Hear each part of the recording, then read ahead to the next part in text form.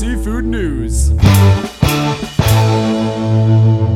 Hello, seafood friends and fans. Thanks for joining us for yet another episode of the Seafood News Podcast. I'm Seafood News staff writer Amanda Buckle. And I'm seafood market reporter Lauren Castiglione. This week's episode is brought to you by the Seafood Innovation Expo, taking place at the Mazatlan International Center in Mexico from September 6th to the 7th.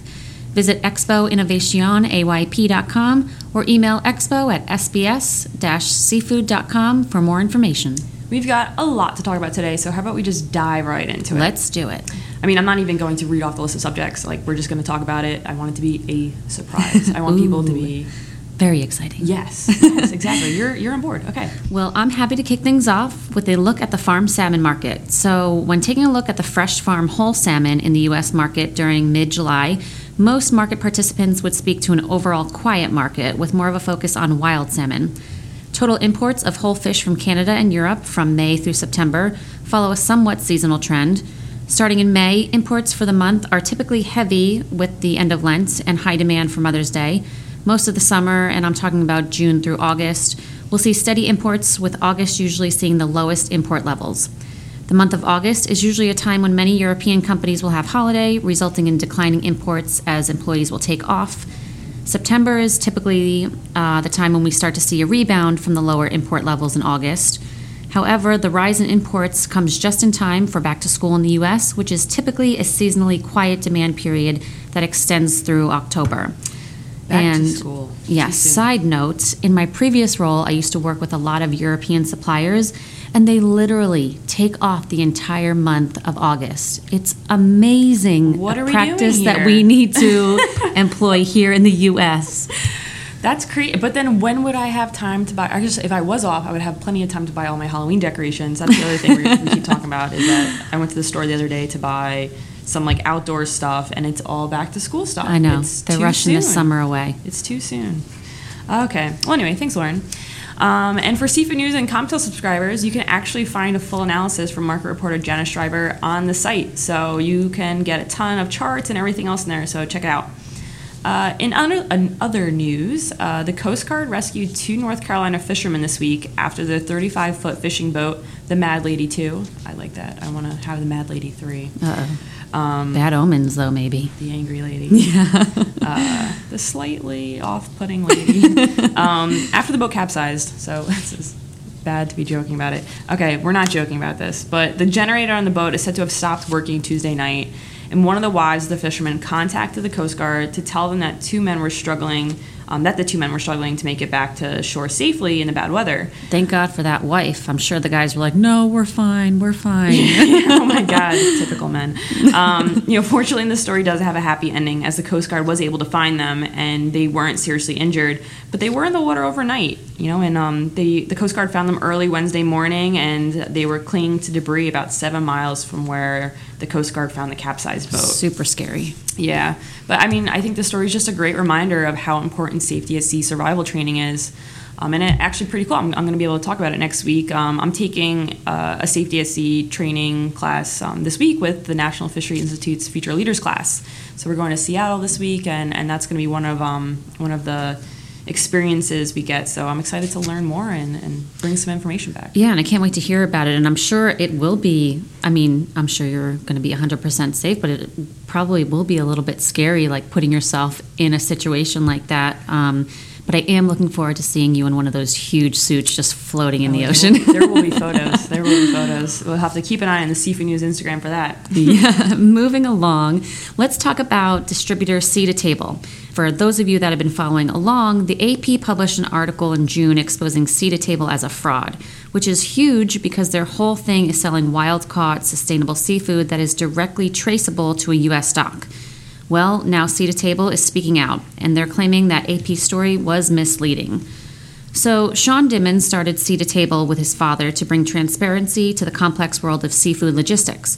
But DNA testing conducted by the AP suggested that some of the yellowfin tuna sold by Sea to Table actually came from the other side of the world. And this investigation by AP traced Sea to Table's supply chain to migrant fishermen in foreign waters who described labor issues, poaching, and the slaughter of sharks, whales, and dolphins. And on top of that, the AP also found that some species offered by the distributor were illegal to catch out of season or farmed, not wild caught. Dimmon's big argument against the AP is that the testing AP based on their story was only preliminary. You know, I mean, it really is a fascinating story, and I'm curious to see what happens next. I know Dimmon admitted that Seed to Table has experienced some growing pains, but he hasn't exactly addressed what those growing pains are.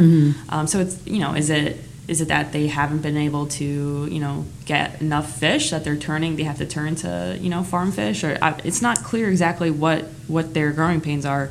I'm curious to find out, but he did say that the story from AP has really taken a toll on their customer base. Oh, I'm sure. Yeah. In other news, Marine Harvest is having a terrible month. We're going down. So earlier this month, their farm in Chile was hit by a windstorm that caused structural damage, which resulted in many of the 900,000 fish escaping. They've only been able to recapture about 5.7% of the escaped salmon, and the law requires that the company recapture 10% of the escaped fish within 30 days or risk closure. So this happened on July 5th. So they have 30 days to up that number from 5.7% to 10%. Yikes. Then, about a week later, Marine Harvest's salmon plant in France was destroyed by a fire. Geez. Yeah, like I said, it's not a great month for Marine Harvest.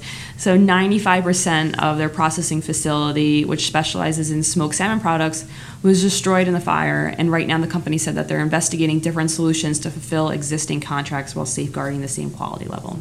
And 95% is basically 100%. Yeah, there's nothing left. Yeah. Definitely a rough month. Fortunately, I can follow that up with a little good news. Oh, thank God. I was getting really down here. Let's pick it up. About 8 months after NOAA closed ground fishing for Carlos Rafael's vessels, the ban in New Bedford has been lifted. So right now, NOAA has approved lease-only operation plans for Sector 9 and allocated quota for Sector 7. However, the twist is that Sector 9 won't be operational until it pays back a certain amount of quota. Sector 9 vessels that are owned by Rafael will be able to begin fishing as soon as the fleet is sold to an independent party. But those vessels can lease quota. And in our final story of the day, we've got an update on the Maine Lobster Marketing Collaborative's Trap to Table. So if you listened to last week's podcast, you know that we welcomed MLMC's Executive Director, Mac Jacobson, to talk about their Trap to Table event, which was held in New York City last week. It was a live event streamed online that brought together chefs and Maine lobstermen, and if you missed the event, the MLMC is actually releasing a Trap to Table series on YouTube. The first episode is already out, and it's a ton of fun to watch. And I think, really impressive, too. Episode 1 featured former food and wine editor-in-chief Dana Cowan, who heads from New York City up to Maine to work on a boat with 2 lobsterwomen. And like you said, it's fun to watch because you can see how shocked Dana is about the work that goes into harvesting lobster. They had her pulling traps out of the water, and I think everybody I know what it takes to how they harvest lobster. I'm grasping that, but you really don't know the physical part of it. Yeah, and I love that it was 2 women manning the boat, and it was funny because it's cute to see Dana. She's a little bit more prim and proper, and these 2 women totally are New York City girl, right? Yeah, and these 2 women manning the boat, they were just diving right in and pulling up the traps, and it was awesome. Yeah, it's just cool, and like I said, it's seeing those 2 worlds collide. And I think that was something that Matt was talking to us about last week, is that these chefs don't get really a chance to talk to Maine lobstermen and see the whole process. So I think it's cool, kind of connecting those dots. Yeah, it gives each side an appreciation for the other. Yeah. And the video is under 5 minutes long, so I recommend checking it out. Look up Lobster from Maine on YouTube. And that wraps up our show for the week. Once again, this week's episode is brought to you by the Seafood Innovation Expo. Thanks for tuning in, and see you back here next week where I'll get to brag about my awesome experience in Seattle with NFI's Future Leaders. Yes. Bye-bye. Bye.